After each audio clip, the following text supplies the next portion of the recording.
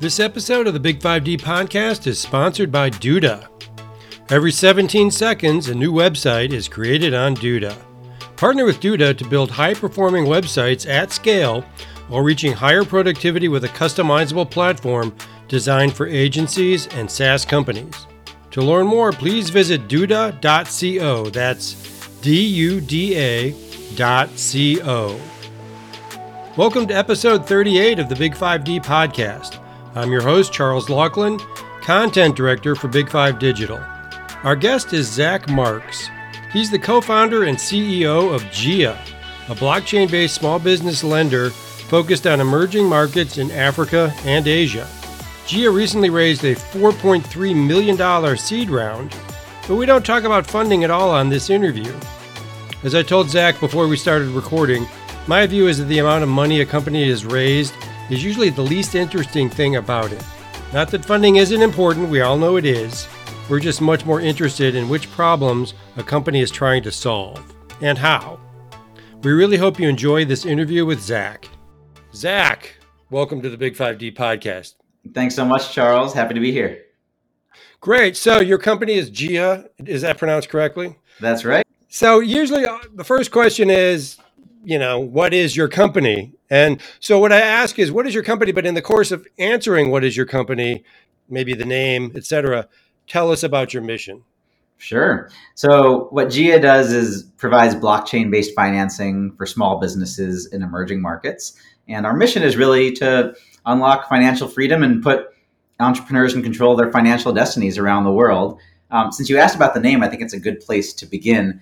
Jia is actually sort of an homage to our team's multicultural background and multilingual background. In Chinese, my co-founder is from China, and in Chinese, Jia means home or family, which we think is the central financial unit. In Hindi, Jia, and I lived in India for about 4 years working in microfinance. So Jia means heart, and we think of this as building banking with a heart. And finally, in Swahili, which some of your members might be familiar with, in Jia, so Jia with an N in front of it, means road or path. And we're really building the road or path to financial independence for small businesses. So that's how we got our name. And happy to go into the background of why I started it and who I am. Yeah, well, the name, there was more to that than I thought. That's pretty cool. Tell us, you're a co-founder of this company, and I want to get into the whole blockchain, all that stuff that you started with. But before we get to that, what is your path to emerging markets? I know this is not exclusively Africa, it's an emerging market play, right? Yeah. But what is your path? You mentioned India. Kind of what is your path here? Yeah. So, I was born and raised in Philadelphia, so not an emerging market, but I've really always loved... from Chicago. Neither are. Yeah. I've always loved learning languages and always really loved connecting with people over food. And I think some of that passion made me know that I was going to work internationally once I finished college. So my first job after college was teaching English, since it was a way for me to hop around the globe. Mm-hmm. And so I taught in schools in Brazil and in Ethiopia and in India, sort of how I first started hopping around the world. And in each place, I became really good friends, usually with like the street vendors in my neighborhood. And in India, I was pretty close with the chai wala, the guy serving samosas and chai outside my school.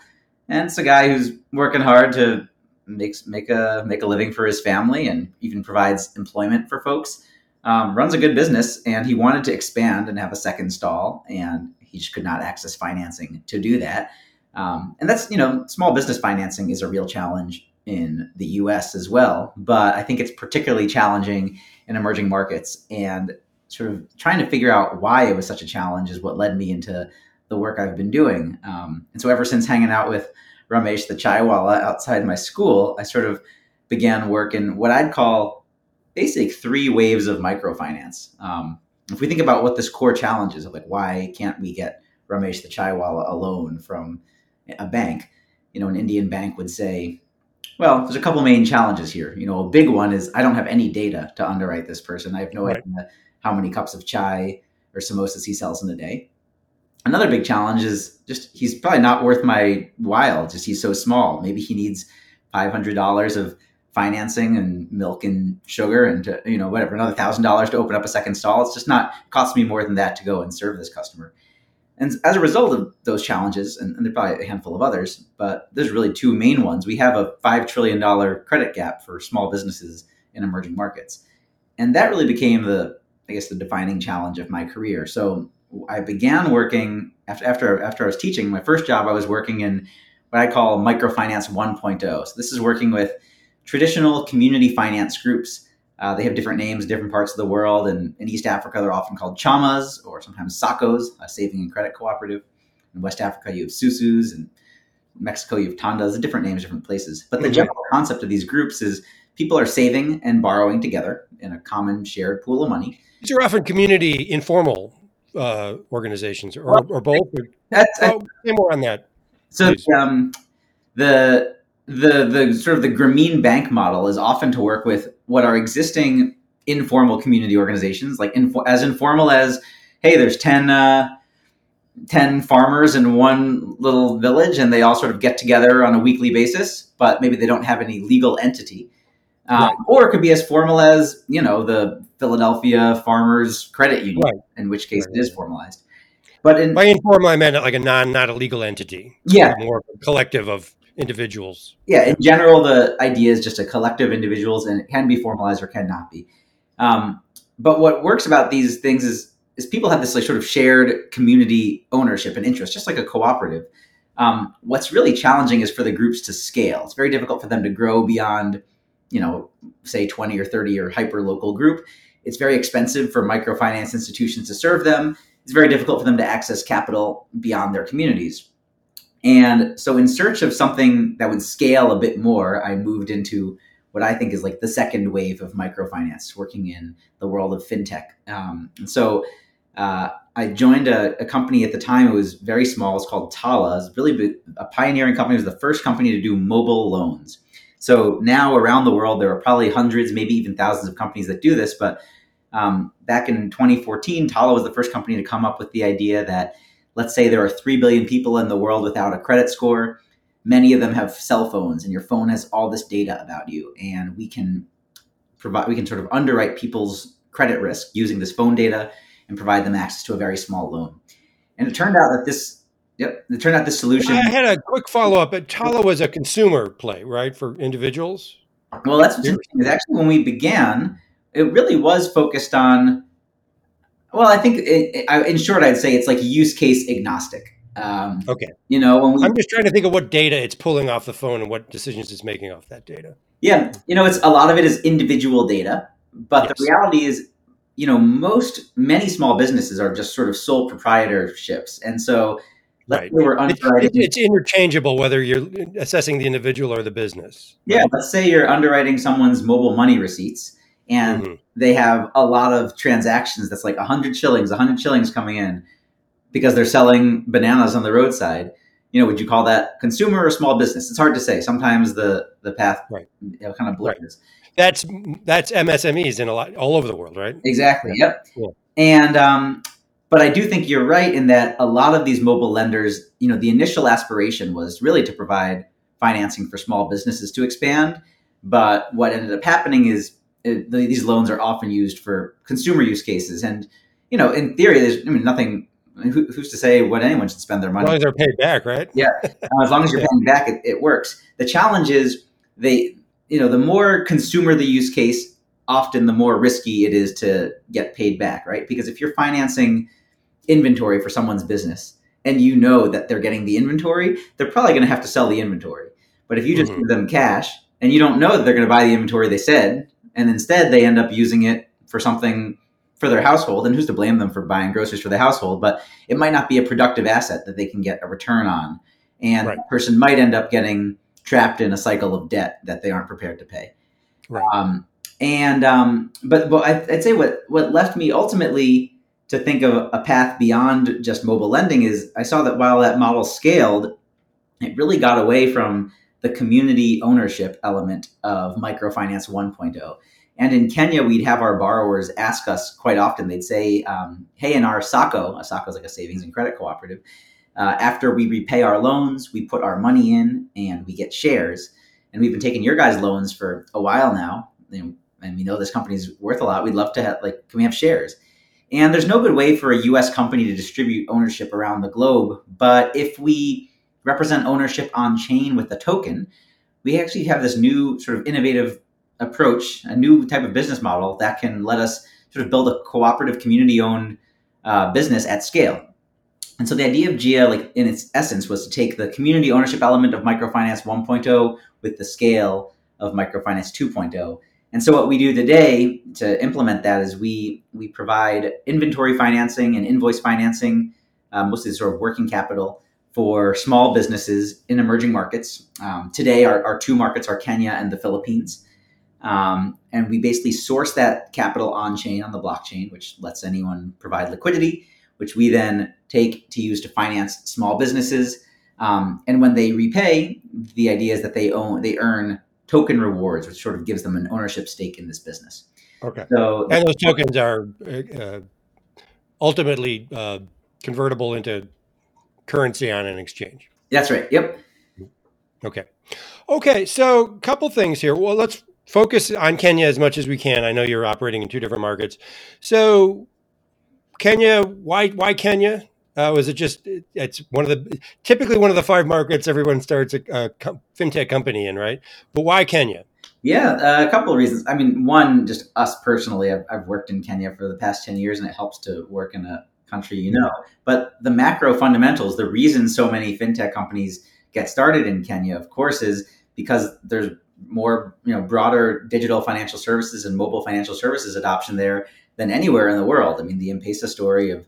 I was going to say, did M-Pesa really pave this road for Definitely for everyone. I mean, that's why mobile lenders all started there. It's why pretty much every fintech company. I mean, you have so much more data to underwrite in a country like Kenya than you do pretty much anywhere else, because just by looking at someone's SMS receipts, or people can even take control of that and upload a PDF statement of their M-Pesa history, and all of a sudden, there's so much more data to underwrite against versus if they're just doing everything in cash. Okay, so walk me through a typical use case of a Kenyan MSME, if you can. Yeah, typical use case would be there's this guy, I always like to shout him out because he's a great sort of champion of Jia. His name is Francis Njoroge. He's in Githurai Market in Kiambu, just sort of outside of Nairobi. And here's a guy who sells spices, fruits, and vegetables in a local market. I think you probably recognize a lot of businesses just like his. He's a very entrepreneurial guy. He actually, he's branded his spices. He has his own sort of like trademarks called Emperor Yard Spices. He makes biryani mix, a pilau mix. His store smells great. Anyway, so I was with him hanging out once, and basically he mostly sells spices to local consumers, but also restaurants in his community.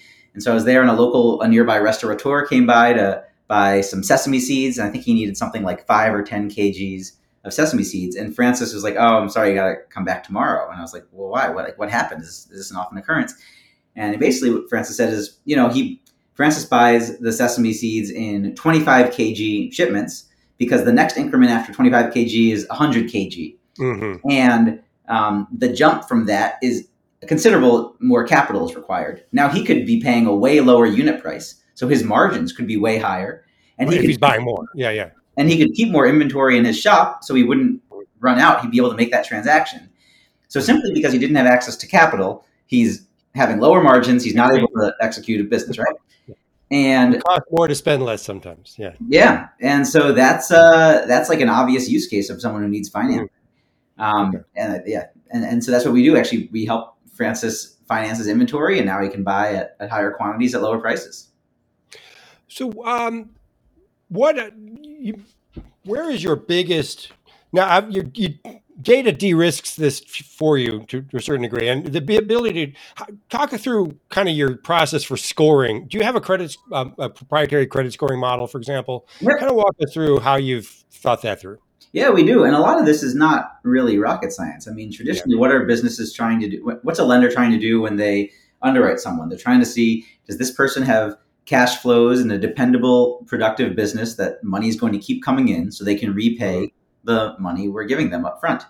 And so our underwriting engine takes in, I'd say it's really a couple major buckets of data. So one is is partner data. We typically work with local partners. These could be wholesalers or suppliers. Like you can imagine, we tie up with wholesalers, the folks who would sell spices wholesale to a guy. One selling the sesame seeds to your... Yeah, exactly, right? So we see, okay, Francis has been buying 25 kgs of sesame seeds every week for the last 2 years. We know he's a reliable guy.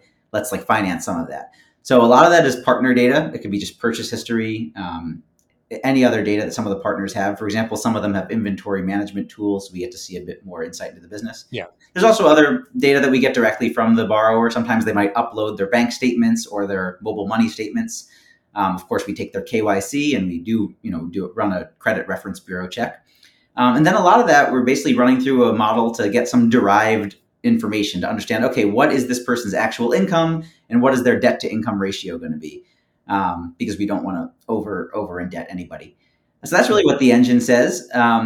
It's what's helpful is then it sort of is continuously learning. So once we get the feedback of, we've given someone a loan and then it's time for their repayment, the model gets to learn and it says, okay, this is the characteristic of someone we approved for this much and they defaulted. We've got to change the model a little bit.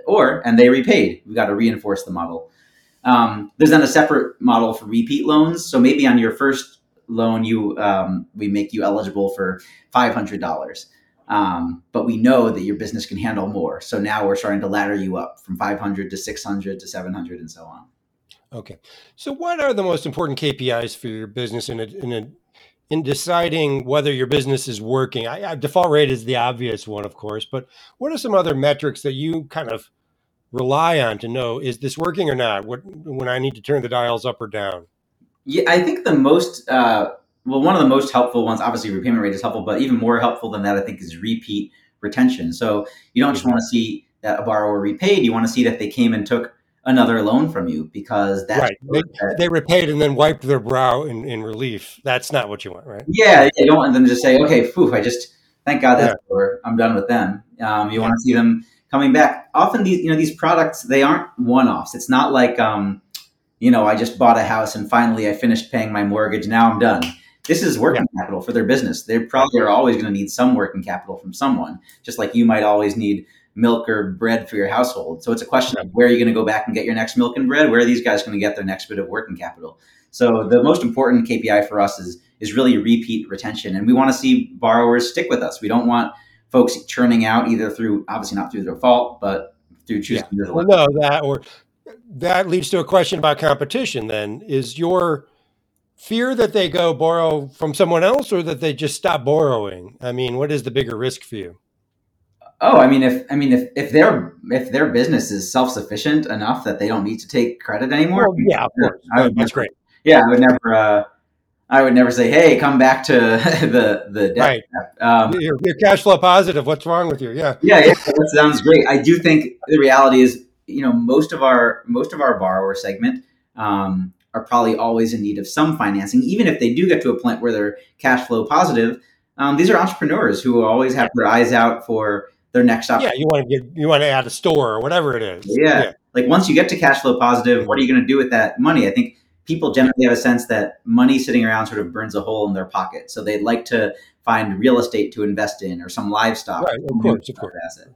Yeah. So are you thinking of moving up to larger lending opportunities then? For sure. Yeah. The idea of starting with smaller inventory financing is it gives us a chance for small businesses to sort of prove it's a relationship. We each get to know each other. We get to show them, hey, we're a reliable, affordable finance partner for your business. And they get to show us, yeah, we're reliable and we repay on time. And after a few iterations of that, then we can actually provide asset financing so that Francis doesn't just have to be buying, chili powder on credit. He actually could invest in another shop or maybe even a new spice mill. Okay. All right. That makes sense. So I want to go back to the blockchain component of this. I'll just ask it this way. Was it a better idea when you looked at it at the time than it is now? Or talk about how you see that going forward. Is that a long-term fundamental piece of the business? Yeah, I really think of applications of blockchain. You have to look at it from a longer lens. I don't really view it in connection with like crypto hype. I know crypto is an asset class, blockchain is a technology. I understand the difference between the two. And there's probably even a more profound difference between the two. That said, still, you're, that sort of was the nature of the question. Yeah, no, I think the benefits that blockchain can bring for any business that's serving multiple geographies can be pretty profound in terms of reducing the cost of moving money across borders. Not just for us as a lending company, but even for small business borrowers. So I think one thing that I've been surprised to see is a lot of businesses that we serve in Kenya, for example, maybe if they're importing something from abroad, basically what generally has to happen is they have to get their Kenyan shillings into US dollars just to make that transaction. So a very common thing, say you're a Kenyan bakery and you're importing sugar wholesale from a sugar producer in Brazil. You have to get your shillings into dollars, probably through some bank in Dubai, which is very expensive, just so you can pay this Brazilian sugar producer in dollars. And then they have to do the hard work of getting it back into Brazilian reals. So everyone's sort of like feeling this is kind of a pain in the butt. There's a lot of steps and a lot of payments on each of those steps. Right? You're losing a lot of money every time. Everyone's getting a cut along the way. And there's central bank currency controls. The Central Bank of Kenya might not want you moving that many shillings out of the country. And it's really expensive for small business. Mm-hmm. You have a lot of folks who are just paying a pretty high tax just because of the fact that they live in a certain country. I mean, currency devaluation happens. People who have Kenyan shillings today have like 30% less purchasing power than they did a year ago. And that's a pretty unfortunate situation. That's massive. For someone to find themselves in. And by representing, US dollar stablecoins are a great opportunity for more and more businesses to just participate in, a more fair economic playing field. So we source capital on chain in US dollar stablecoins. And of course, we give folks the option. We can off ramp it to them and just provide it to them in fiat currency and Kenyan shillings. And many people want that. Mm-hmm. But increasingly, many are going to want to actually keep those loans in US dollar stablecoins and use them that way. Right. So that was my sort of follow-up is how receptive or even, how receptive are your end users, the borrowers, to the notion of blockchain? And is it transparently explained to them, or is it sort of in the background and doesn't matter? I mean, you know what I'm... Mostly it's in the background and it's abstracted away. If when you use your Chase credit card, like, does Chase come up to you and say, "Hey, I have no idea what's going on. The money that's provided to you on your Chase credit card went through the 25 payment strip. Who cares? I just want to be able to swipe." Yeah, exactly. No, fair enough. I had this conversation recently with someone about AI in small businesses and how all these AI tools are being developed to help small businesses do this, that, and the other thing. And my point was they probably at some point will not be described as AI tools. They'll just be like, here's your automation tool or here's your digital assistant, and it's AI is doing all the work. They don't have to know that, or they may not care, And probably very similar.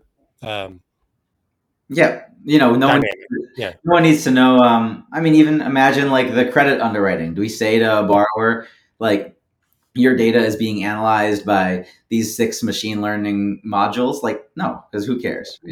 Give me the loan or don't. That's exactly right. So I kind of assumed that was the answer, but I thought I would ask. Yeah. Okay, so talk about your ambitions going forward for Jia in Africa. The main goal is really just to be small businesses' partner in growing what they're doing. And we think of that obviously initially in financing, but I think there are a lot of other areas that we can be a real helpful partner. One thing that I've heard throughout my time working in microfinance from small businesses is not just, hey, I need capital, but as often I need resources to help me spend that capital more efficiently. I mean, that could be something as basic as some like entrepreneurship education. But a lot of it is sometimes like creating a community. People want access to cheaper supplies. So like Francis might be stuck with one spice wholesaler, but if he's connected to other local spice vendors who have better connections, maybe they're able to bond together and buy in bulk and access even better costs. Most banks, most lenders do not provide that kind of community. But typically these communities exist offline. Francis is already in 20 WhatsApp groups of local vendors, but they're all kind of like disaggregated. They're not all connected to the same financial partner, and they should be. Why not instead of having them sort of coordinate across these distinct lines, why not say, hey, you can all bond up and take a social line of credit from Jia? So we really think investing in community is a really big piece of what we're going to do. And in the long run, we want to help folks not just finance their business day to day, but actually build wealth and prosperity in the long term. And so that means Like financial management tools and things of that nature, or that's right. Yeah, we want to help people save and invest and build Mhm. reserves for the future. You said something very interesting just a moment ago, which was the whole idea of Francis is in these multiple WhatsApp groups. Do you have more thoughts on how aggregating those groups could be an opportunity, And of course, and yeah, think about what is the enabling technology that would be make the most sense there? If you have thoughts on that. think about the fact that each one of those individual vendors, like let's say they're all spice vendors, or let's say like they're all just like individuals. Who knows really what they do? Mhm. Every one of them, when they go to a bank, probably cannot access a loan. Maybe even every one of them, maybe of all of them, the only one who would currently even be able to access a GIA loan is Francis, because we maybe worked through a local wholesale partner and we got access to him and have proprietary data about him. But imagine if you could quantify all that data that's in a WhatsApp group that shows, oh, this is someone who's been providing this much, they have these insights on how you can save, they have these insights on how you can sell, they have these thoughts on how you run a digital marketing ad, right? That person should probably be eligible for something, but currently is not. And I think the sum of that WhatsApp group community's like purchasing power is way greater than like its individual parts, right? If they could all just be tied up together. And I don't think anyone's really cracked that nut of providing a community finance or social finance product at scale. And I think we're really interested in doing that. And what we already see, I mean, our highest, our biggest source of new borrowers is from referrals. I mean, Francis alone, I think, has referred like 20 borrowers to us from the local market. And that's because there aren't a lot of great options out there. So once you find someone who's working for you, you want to, let your community know. But rather than serving Francis and each of his 20 referrals on a one-on-one basis, what if we could serve them at a lower rate, just with one big loan, and they sort of manage it together? I think that's like a great application of something in the future. Okay, cool. What about geographically within Africa? What are your thoughts in the near term? Very excited to explore markets beyond Kenya. I think the natural thing that I think a lot of foreign venture-backed companies do is they sort of look at like Kenya in the east and Nigeria in the west, and maybe South Africa's too advanced for them, and then sort of like prove something in those places and then see where they can go from here. I think that's sometimes like just basic Western VC math. I think we'd probably be interested in exploring countries that aren't just. VC wants you in Nigeria within 18 months or something like that. Yeah, I think, and it would be really exciting to be in Nigeria, but it's also a very competitive and complicated and expensive market. And sometimes it might be a little easier to enter somewhere else. We actually have an invoice financing program going right now with a company in Ghana, which is really exciting. Company there that sort of has basically they have like a financial health management software for MSMEs in Ghana, and we're working with them to. Is it Oze? It's called Oze, OZE. I know Megan. Megan from Oze was a speaker at our last conference. Amazing. Yeah. So we're working with Megan and providing them invoice financing. It helps also her, her brother is a pretty prolific investor who invested. Hacky. I follow his newsletter, and he's an investor of yours. Yes, exactly. Okay. I did read a little bit before we talked. Amazing. Okay. Well, that's probably not a bad place to wrap it up. Really exciting stuff. I'd like a final thought from you on, just what do you think from a macro level? Forget what you're doing. Just from a macro level, what are a few things that you'd like to see happen in the next few years that would help small businesses in Africa? Great question. I think, there's still a lot of work to be done around just like the basic financial infrastructure of getting more small businesses into the digital financial services world, right? Like I mentioned earlier, I think the reason why so many folks are in Kenya is because there's so many fintechs are able to serve folks in Kenya is because there's so much data around them. So governments could do more work to sign up more small businesses for bank accounts, for example, or for mobile money accounts, and to do more work to provide low cost, easy to use payment gateways so that more small business transactions can happen in a digital fashion.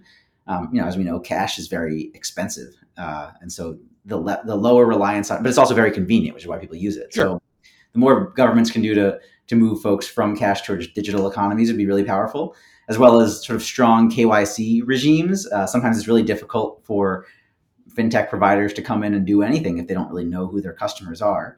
I think a really important development that needs to happen, frankly, everywhere is is having more robust credit reference bureaus. So in the 10 years or so I've been working in Kenya, the Credit Reference Bureau still, I think it only recently started really incorporating data from digital lenders. So that meant, if you borrowed from a bank, you were covered, but only like the top 5 or 10% of the population is actually borrowing from banks. Everyone else is doing it from maybe these mobile fintech lenders. And there's no real-time information. In the US, if I apply for a credit card from Chase and then another one from American Express and then another one from SoFi, eventually I'm going to get dinged and they're going to say, hey, you just are applying for credit cards left and right. And we're going to pause you on that. Right. But in Kenya, there's nothing that stops that. So you can be taking a loan from Tala and Branch and Mshwari and all these other providers at once, and you're just stacking them on top of each other. Really bad for you as a borrower, but also bad for the lenders. No, it is. That's a problem in buy now, pay later as well, which I know is not this, but that is a similar problem. Yeah. Totally. We just need better insight into how people are treating credit, because it is kind of it's like a medicine. It can be really helpful, but it can also be abused like a drug. Yeah. Fair enough. Okay. Probably a good spot to end it on. Thank you very much for joining us today. It was a lot of fun. Perfect. Thanks, Charles. Appreciate you having me. Thanks for listening to the Big 5D podcast, the voice of small business digital transformation in Africa and the Middle East. This podcast is a production of Big 5 Digital and is written, produced, and hosted by me, Charles Laughlin. Please subscribe to this podcast wherever you listen and kindly give us a rating and a review. This will help others find us. Thanks again to our guest, Zach Marks, and to our sponsor, Duda. Please remember to visit them at duda.co. That's DUDA.co. Thanks for listening, and see you next time.